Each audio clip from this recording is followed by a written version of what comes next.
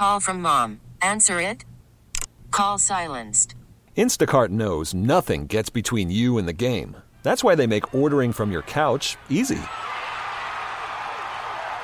Stock up today and get all your groceries for the week delivered in as fast as 30 minutes without missing a minute of the game. You have 47 new voicemails. Download the app to get free delivery on your first 3 orders while supplies last. Minimum $10 per order. Additional terms apply. TuneIn is the audio platform with something for everyone. News. In order to secure convictions in a court of law, it is essential that we conclusively. Sports. Got clock at 4. Doncic. The step back 3. You bet. Music. You set my world on fire. Yes, and even podcasts. Whatever you love, hear it right here on TuneIn. Go to TuneIn.com or download the TuneIn app to start listening.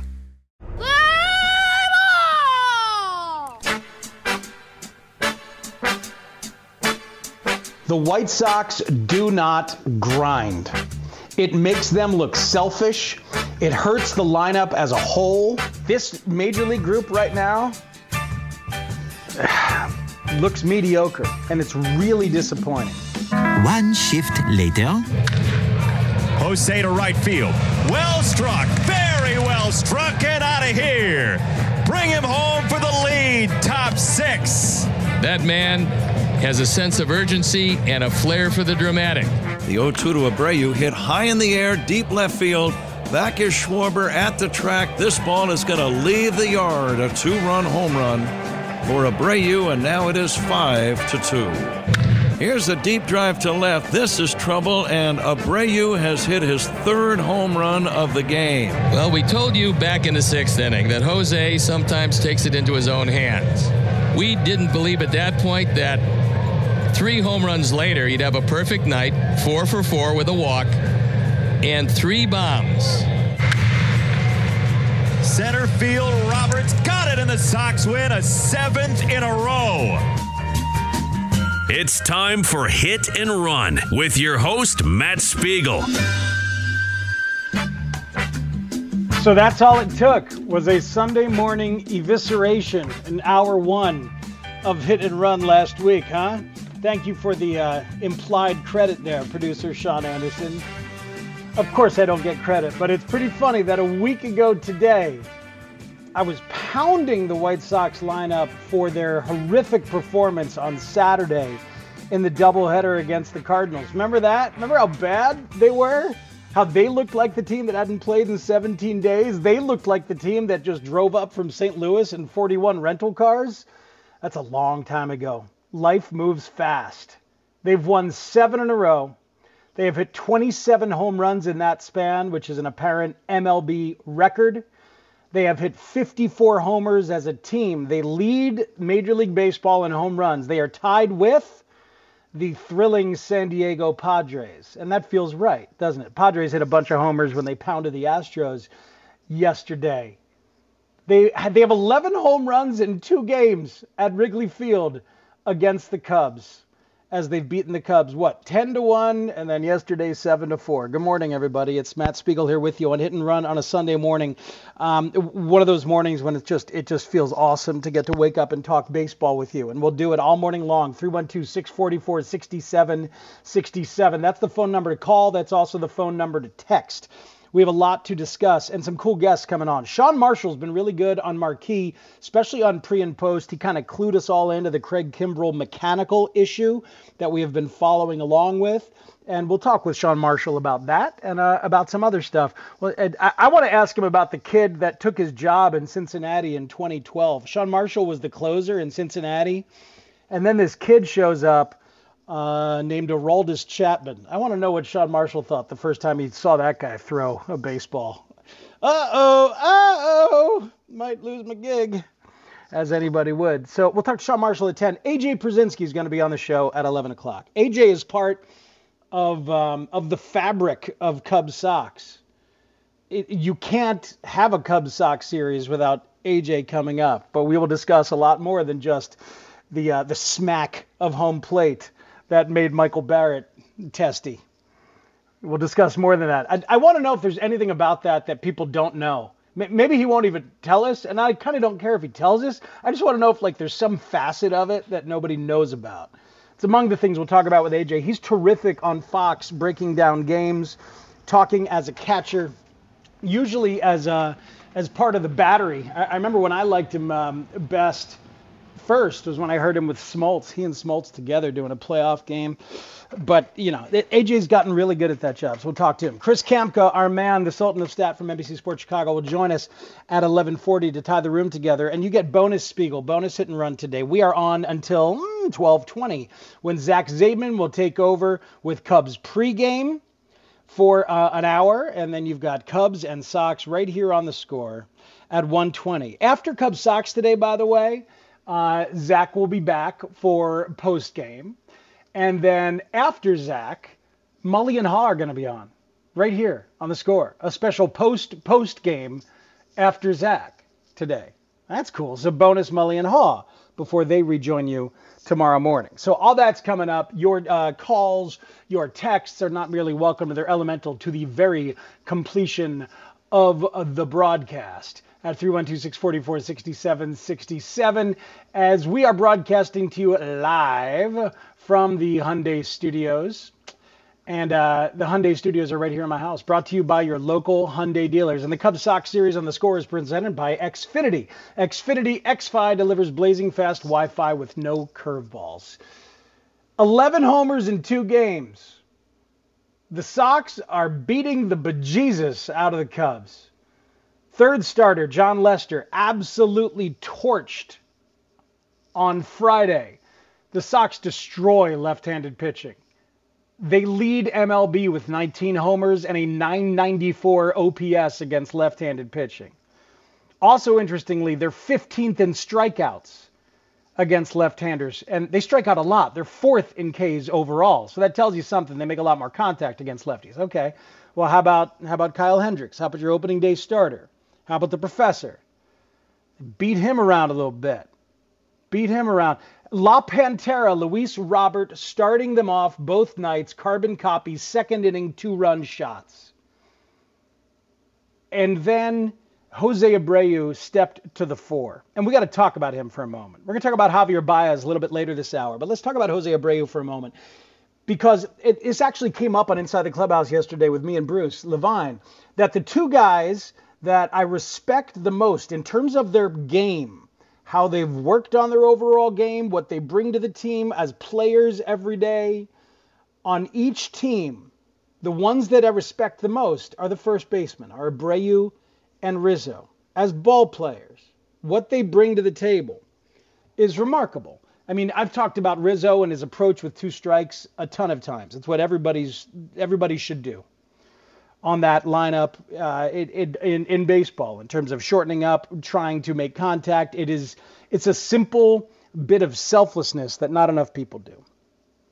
As well as his consistency in showing up, and he's never played, less than 148 games? He hasn't played less, even with all the back issues, just shows up and produces.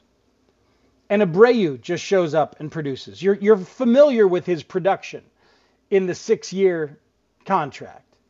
You're familiar with all of that.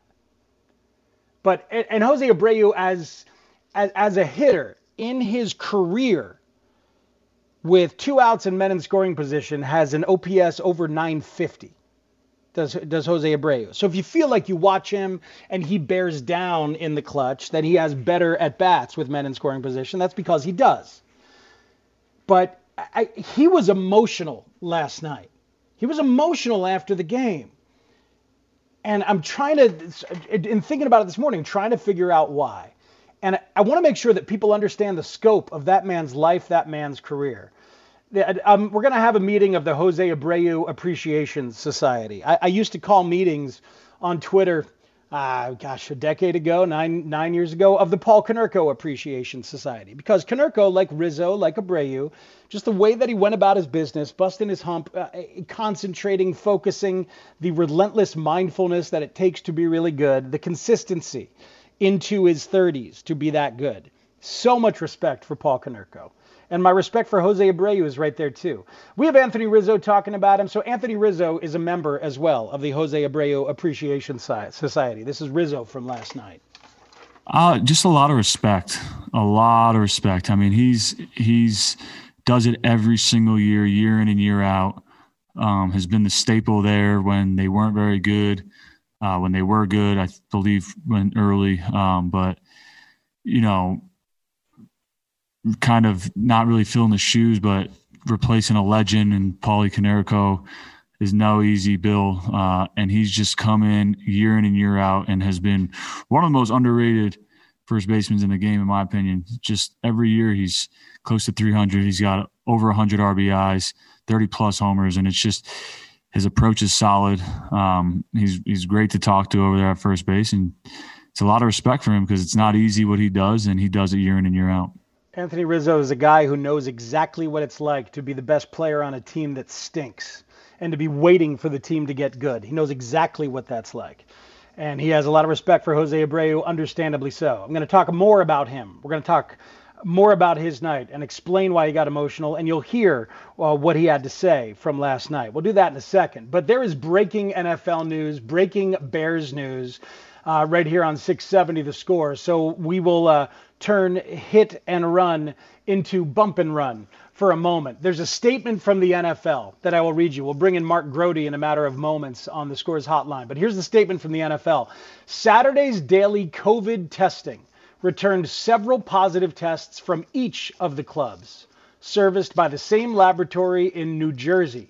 We are working with our testing partner, BioReference, to investigate these results while the clubs work to confirm or rule out the positive tests. Clubs are taking immediate precautionary measures as outlined in the NFLPA's health and safety protocols to include contact tracing, isolation of individuals, and temporarily adjusting the schedule where appropriate. The other laboratories used for NFL testing have not had similar results. So that's the NFL saying several positives from each club, and they're worried that it might be the testing facility. It's a big part of it. Obviously, baseball converted a doping facility into their own testing facility. They had their issues when they launched. I was wondering why we hadn't heard anything about positive tests really in the NFL as they've been getting going. That seemed weird to me. And now we're getting several positives, and the NFL is hoping and praying that it's the fault of the laboratory. The Bears also released a statement this morning. This morning, we learned yesterday's COVID-19 testing identified 9 players and staff as positive. 9. We followed additional NFLPA testing protocol and confirmed all 9 results as false positives. Out of an abundance of caution, we postponed this morning's practice to this afternoon at 1:30 p.m. All right, so it seems like the Bears also think it is a laboratory testing issue, and they have confirmed them as false positives. Interesting. Let's bring in our guy, Mark Grody, who covers the Bears so well for 670 The Score. He joins us on the Al Piemonte Ford hotline. Al Piemonte Ford is in Melrose Park. Weird scene this morning at Halas Hall, Grody, right? Paint that picture for people, first of all. Yeah, as I rolled up about 8:15 this morning, Speaks, we were all one by one as we marched in, and there hasn't been a lot of media out here today, but as we marched up to the security gate that we go to on a daily basis, no matter what, they turned us away in sort of a cryptic fashion without any sort of details, and eventually they said, a PR person will be out here to let you guys know what's up. Probably about 25 minutes after that, we received a one-sentence email from the Bears letting us know that practice had been pushed back to what was supposed to be about a 9:30 in the morning practice to a 1:30 in the afternoon practice. So we are, for people who don't know, we are slightly off the grounds of Halas Hall right now. There's a little circle drive area as you leave out of the business park and right outside of Halas Hall. And we're kind of hanging out here still. A few people have bailed, but it is obviously we have received the information that we need, and the Bear in this case, the Bears are following the protocol, and as they said, out of an abundance of caution. So really, hopefully it's all good as far as the Bears are concerned, but we'll find out more as this day goes on, and once we get into practice, and then we'll get reaction from players and from Matt Nagy and from whomever. Maybe we'll have reaction from other people today when we do Zoom with the Bears after the practice, but I'll be here. Mark Grody will be there. Are you just going to hang out up there for 3 hours? I don't know. I'm trying to figure it out right now. So I'm just, it's lovely here. I might just leave my car, pop the hazards on, and take a little walk in Lake Forest, like I'm looking at the woods right now.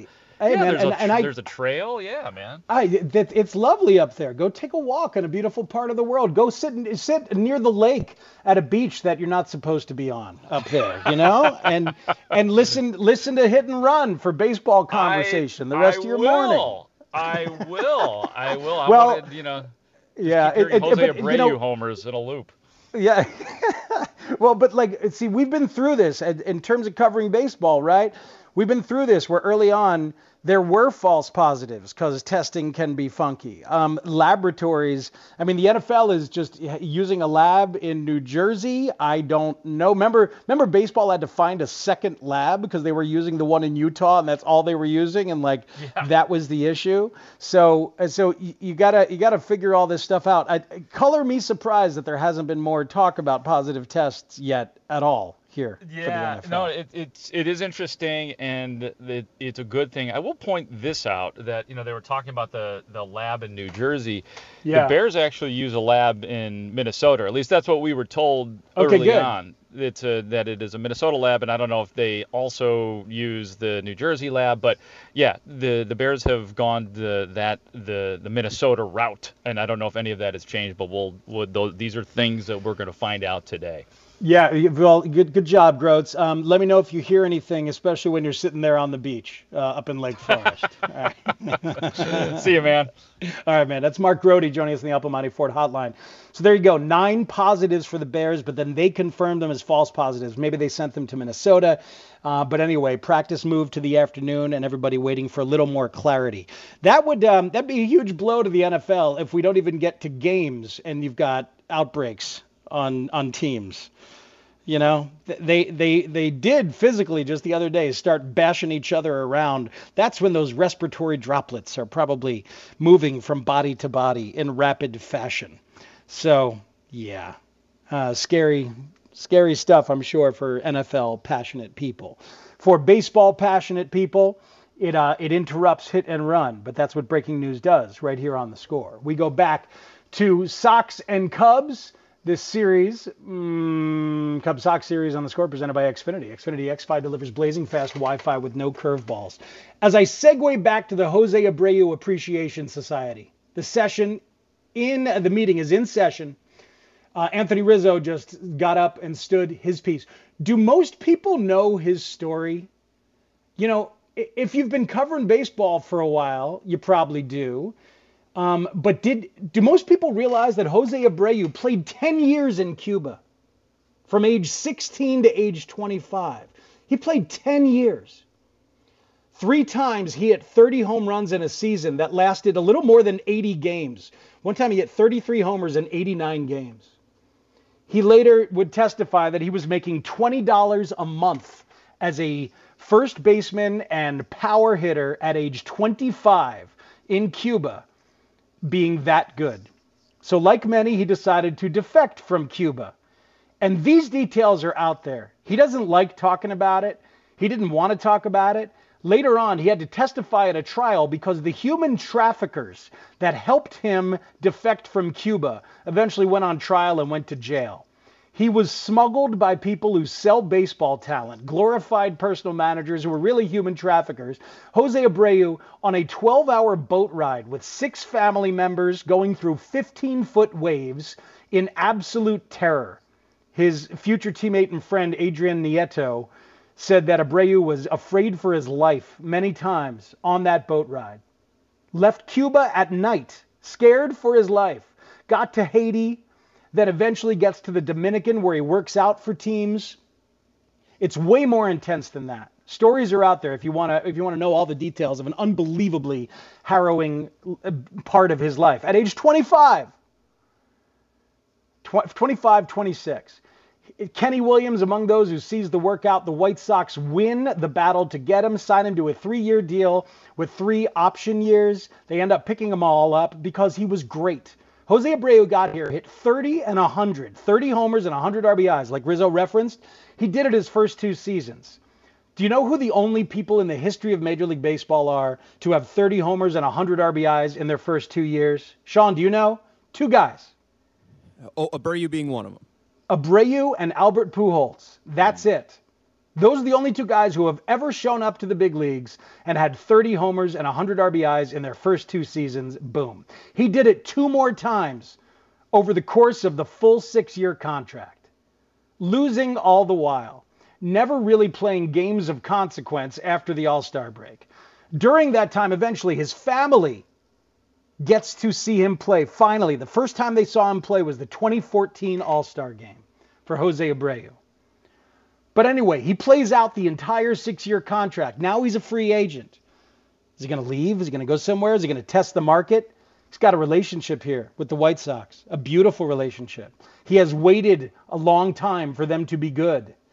And now he thinks they might be getting good. So now, here he is, the pillar, the veteran, after 6 seasons, with all this talent around him. Will he still be good? Can he still be good? He's off to the best start of a season in his life, in Cuba, anywhere. Here, he's got 10 home runs. Abreu's absolutely killing it right now, completely on fire. Got 10 homers, he's got 27 ribs, got an OPS over 1.013 is his on-base plus slugging. Slugging percentage of .652 right now for Jose Abreu. So not only is he good, he's playing great, and he looked great last night. And he was asked about how the night felt last night. Asked about how it felt to hit 3 home runs at Wrigley Field. And listen to him, and I wanted to give you the full scope of his story so you remember what this is like right now for 33-year-old Jose Abreu. We have a very good, like I said before, a very good group of guys, good guys with good personalities, and guys that are doing what it takes to win games. It doesn't matter. I don't think that nobody's trying to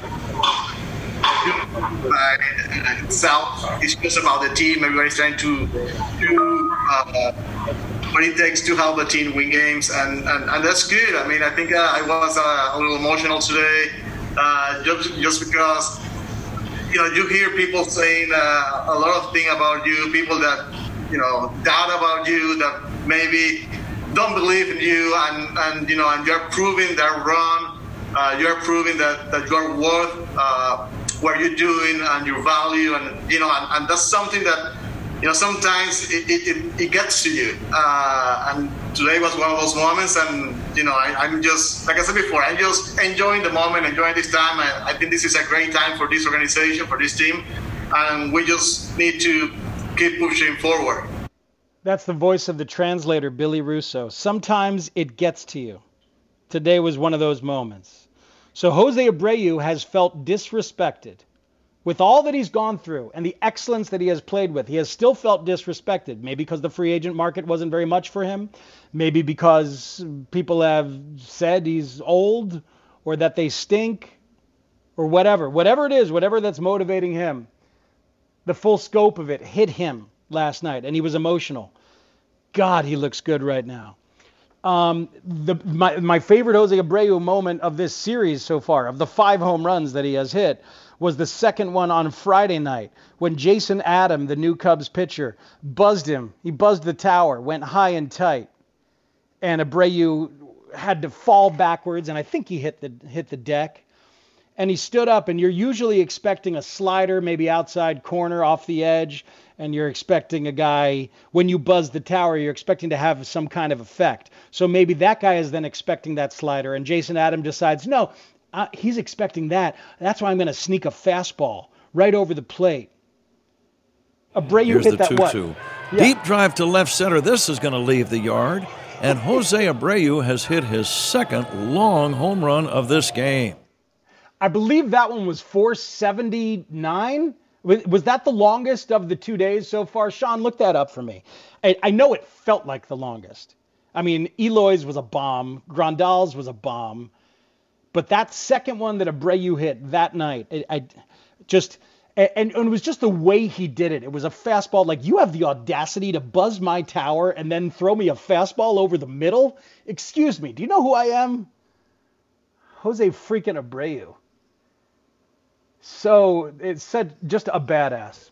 And if that's the guy, if you're getting this version, this proud, badass version of Jose Abreu in your 3-hole, and you're getting this version of Tim Anderson, Energizer Bunny, baby, as your leadoff guy, then you can survive when Yoan Moncada doesn't have a hit and looks slow still. Looks, I don't know if he's still affected by COVID or whatever, but that's your best player, and he doesn't look like it. But if Eloy's going to do this and Luis Roberts going to swing at the first pitch and hit some blasts, 2-run homer, and then he doubled, he doubled really hard off the wall? Or was that Eloy who doubled really hard off the wall? One of them doubled so hard off the Wrigley wall, and with no fans there, and even through the ivy, you heard the smack off the brick. That exemplifies what the White Sox are doing, just smacking the crap out of the baseball. Speaking of smacking the crap out of the baseball, it wasn't the longest home run hit. Eloy's 466 on Friday was the longest, but it was the second longest home run on Friday. 109 exit velocity, 27 launch angle, 452 on the distance, and an expected batting average of 1,000. Yeah, that's expected batting average. That's a hit. In any ballpark, that is a hit. Yet that's somehow what that means. Eloy's 102, 466 blast is like a 980 expected batting average. That doesn't make any sense at all. I don't need expected batting average for home runs. There are things that I need, and there are things I don't need. And I would like you never to share that again. I would like you never to share an expected batting average on a home run. I'm watching the game. I understand it's probably a hit.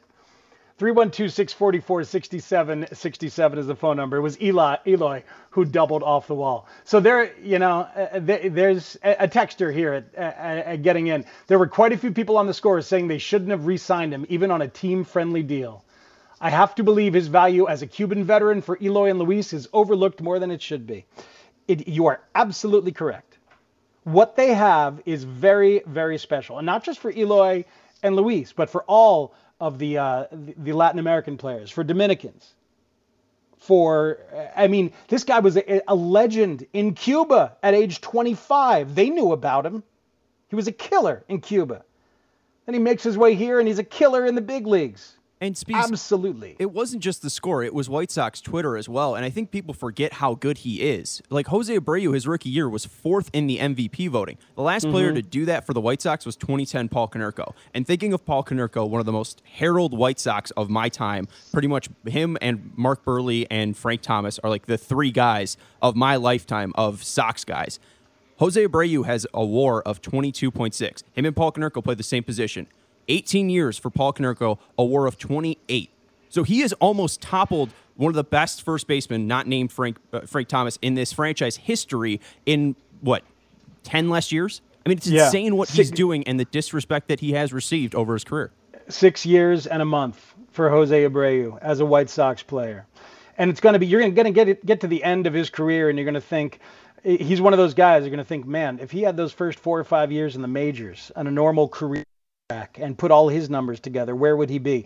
We get bored by the number of home runs. You get desensitized by the fact that there are a lot of guys who can hit 30, 35 homers and drive in 90 runs to 105 runs. But he does it every single year, and he does it playing a very solid first base. He is not as good as Rizzo. He's not a great first baseman. That is for damn sure. But it is pretty solid. And he's a veteran. He is a leader, especially by example. And last night was a huge night for him. And he deserves, at the very least, the first 25 minutes of Hit and Run to be a meeting of the Jose Abreu Appreciation Society. The Locked On White Sox podcast, my guys Tannehill and Herb Lawrence have just photoshopped Abreu onto my television for the picture with which I am saluting baseball. And I just retweeted that at Matt Spiegel 670. That's hilarious. Cubs and Sox is the story. There's lots to discuss. Chris Bryant to the injured list. Reynaldo Lopez looking pretty good. Kind of a piggyback with Gio Gonzalez. When we come back, though, we're going to talk about the struggling and scuffling Javier Baez. I wonder if last night was a bit of a turning point. We'll see. We'll see. I just want you to mark it on your calendar, okay? We can mark the specific moment that I wonder if we're going to look back on as a turning point for Javier Baez, who has been brutal. We'll talk about that next. Sean Marshall, top of the hour. AJ Przinsky at 11, right here on Hit and Run. Worried about letting someone else pick out the perfect avocado for your perfect impress them on the third date guacamole? Well, good thing Instacart shoppers are as picky as you are. They find ripe avocados like it's their guac on the line. They are milk expiration date detectives. They bag eggs like the 12 precious pieces of cargo they are. So let Instacart shoppers overthink your groceries so that you can overthink what you'll wear on that third date. Download the Instacart app to get free delivery on your first 3 orders while supplies last. Minimum $10 per order. Additional terms apply. TuneIn is the audio platform with something for everyone. News. In order to secure convictions in a court of law, it is essential that we conclusively. Sports. Shot clock at 4. Doncic. The step back 3. You bet. Music. You set my world on fire. And even podcasts. Whatever you love, hear it right here on TuneIn. Go to TuneIn.com or download the TuneIn app to start listening. To Encarnacion. Rolled weakly to the shortstop Baez. He'll flip to first, and that pulls Rizzo off the bag, but Anthony tags the runner going by, and the umpire Laz Diaz hits the deck, and Encarnacion has to jump over the body of the prone Laz Diaz at first. What a crazy-looking play. I assume he's out. He is out at first base. Rizzo comes way off, tags the runner, and then Laz Diaz, he's laying there on the ground, and we'll see that one on the highlight reels quite a bit here in the next few days. It's just a routine 6-3 putout. That's all it is, and it ends the inning. Sox don't score, they leave one, and there was also one umpire laying on his back as the inning ended. That was funny to see Laz Diaz go down, and Encarnacion does a really good job looking like Jerome Bettis hopping over a defensive tackle and continuing his running, right? Encarnacion, he's like, oh, hey, there's a man on the ground in front of me. And he leaps him and just kept going. Very nice athletic play by Encarnacion. It's hit and run on 670 The Score. What was so great about that is, among other things, that later on when Gio Gonzalez came into the game to relieve Reynaldo Lopez, Gio's played for a long time. He knows Laz Diaz, and he was giving him the business for falling down. Marquee had it. This is Casper and Sean Marshall from Marquee last night. He was drafted by the White Sox in 2004, and in 2020 finally pitched in a big league White Sox uniform for the first time. This is his 13th major league season, and interesting, when he came into the game out of the right field bullpen, he had a couple of words for Laz Diaz. Laz is never going to hear the end of this. He said, nice going, Laz. So, hey, come on, man. Nice footwork. It's funny. And Gio, I don't know what he said, like, hey, you look good over there. Then he's laughing, and Laz gives it back to him. Very funny to me. This segment is brought to you by Valparaiso University right here on 670 The Score. Here's the problem. That throw was bad by Javi Baez. Bad throw in the third inning. That's why Rizzo had to come off the bag. That's why Laz Diaz ended up falling down, and Encarnacion had to jump over him. Just before that, double play ball to Baez. Bad throw to Jason Kipnis, who's making the turn at second base. They can't complete the double play. And I'm like, oh, now we got a problem. Because Javier Baez is bringing his struggles at the plate out into the field. Now you got a real big problem. Because Javi's been bad at the plate. You probably knew the numbers. I think he was 3 for his last 36 at one point. When I watched that happen last night, the 2 bad throws, I'm thinking, oh boy, now you really got to do something, because you can't have that. I'm thinking, I can't hit him third tomorrow. He shouldn't be hitting third, because his at-bats have been brutal. His approach has looked bad. He's not looking opposite field. He's breaking out the driver on every pitch. He's in his own head. But I will say that after that, seemed to wake up a little bit. Because the public shaming is something that is missing from the Javier Baez situation. The public shaming is something that is missing for a lot of these guys. When you say that having no fans might be affecting Javi, and he's been asked about it, I think it does absolutely affect Javi. If you've been to games, you've seen the direct relationship between Javi and the fans. You've seen him milk certain moments to have a longer reaction. I've seen him like tweak a knee a little bit, and he walks a little slow back. And I've seen other media guys roll their eyes going, oh, Javi milking the moment. And then he's okay. And the fans are like, woo, thank God. Seen Javi make sure that he's the last guy on the field above the top step of the dugout to congratulate Yu Darvish one time when you really needed it. And you was getting some love from the fans, and Javi made sure he was there to pat him on the butt with the glove and be a part of it. Things like that. Like, certain guys are performers, and they live for that interaction with the public, be they singers or ball players or whatever. Here's Javi from last night after the game talking about missing the fans. Yeah, for sure. I get motivated from my fans, and it's really weird, to be honest. It's not an excuse, but because it's the same for every team. But I mean, everybody's different. Some of them like them, some of them don't like having fans. But everybody got different options. We got to deal with it. We got to deal with it, and we got to play as a team and just try and win. All right, so I've been thinking, Javi misses the fans in a positive way. Well, guess what? When you're struggling, when you're really bad, then the public humiliation of having the fans be disappointed in you. You think there might have been boos by now for Javier Baez at Wrigley Field? Some fans, would they have booed the bad throws? Would they have booed certain at-bats? Maybe.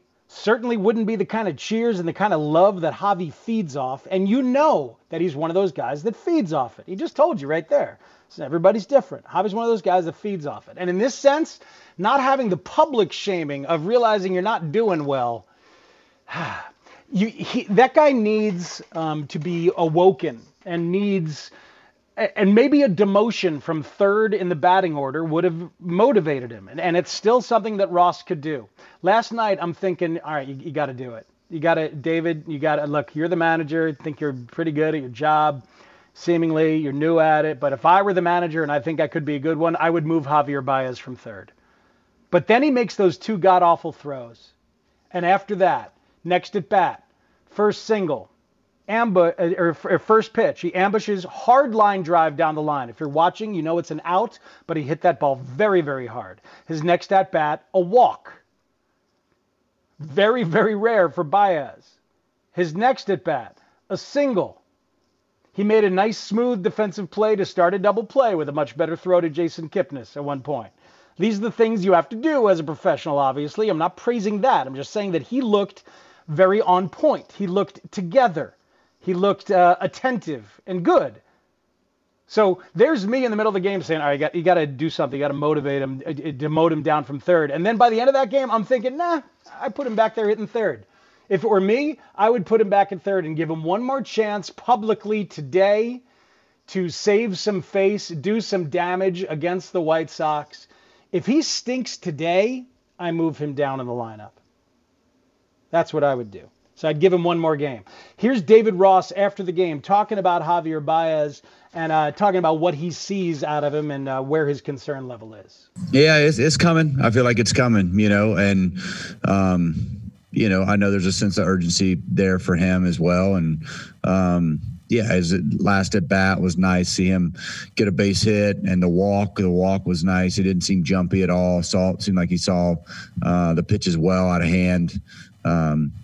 He's working and it's nice to get some results. Hopefully getting that one tonight maybe helps him get going.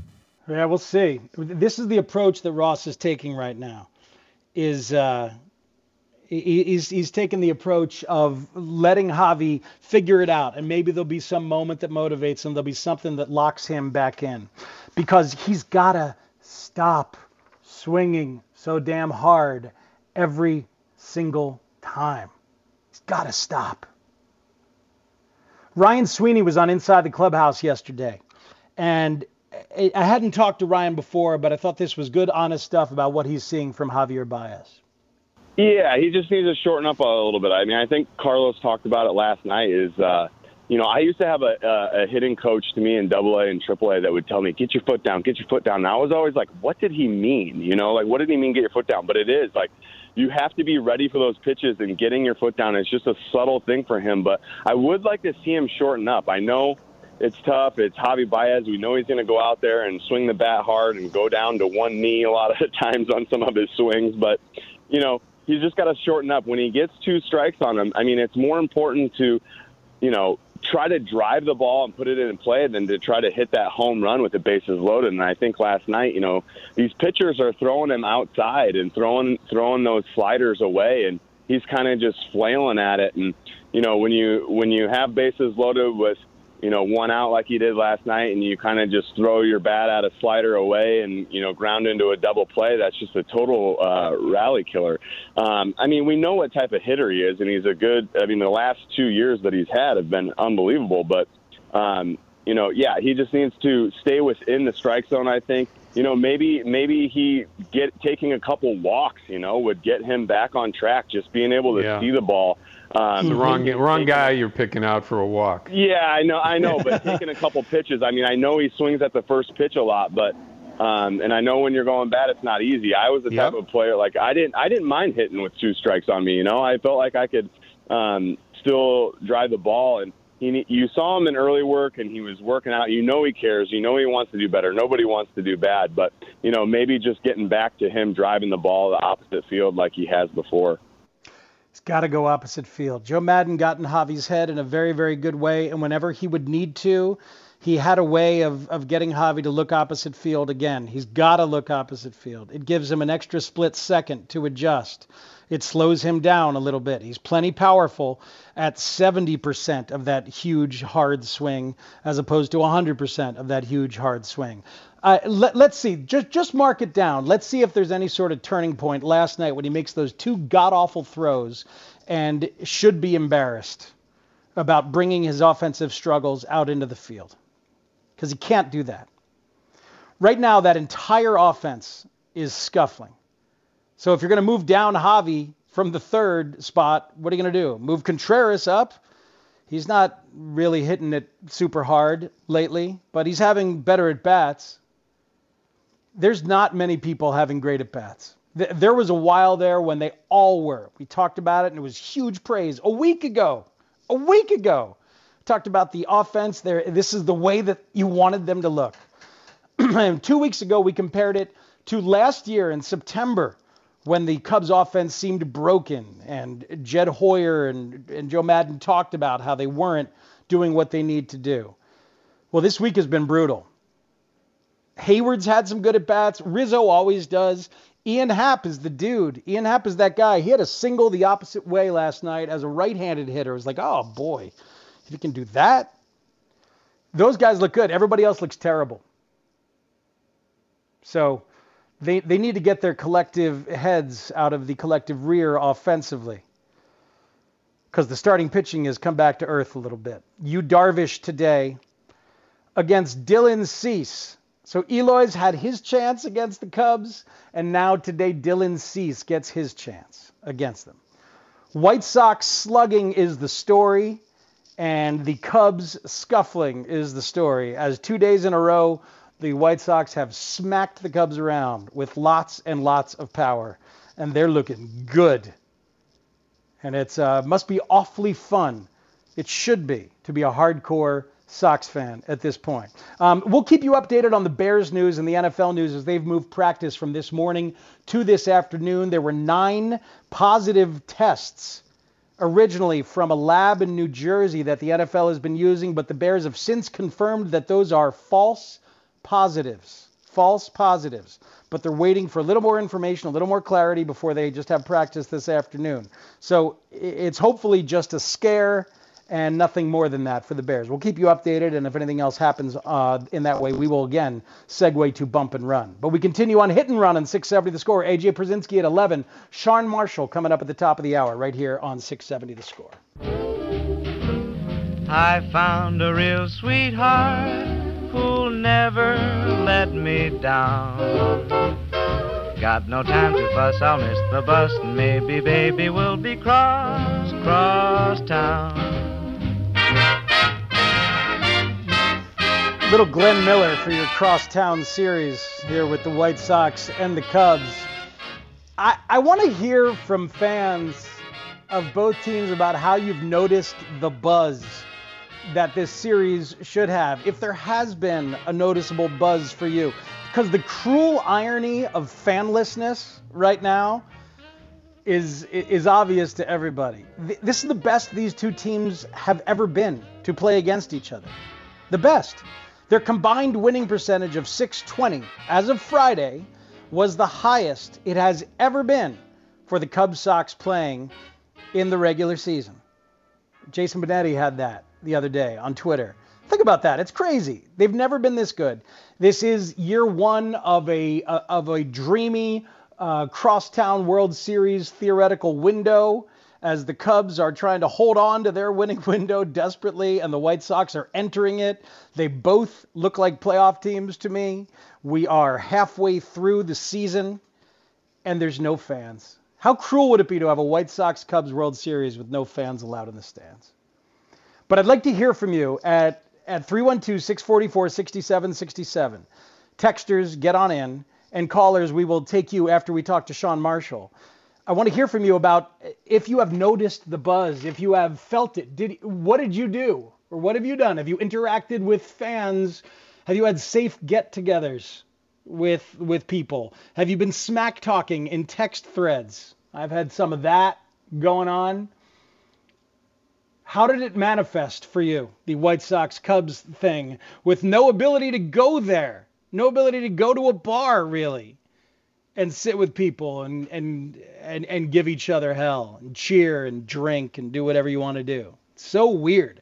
I want to know how it manifested for you. 312-644-6767 is the number to text and to call. It is Hit and Run. We'll come back and talk to Sean Marshall from the Marquee Sports Network, AJ Brzezinski, in 1 hour right here on Hit and Run.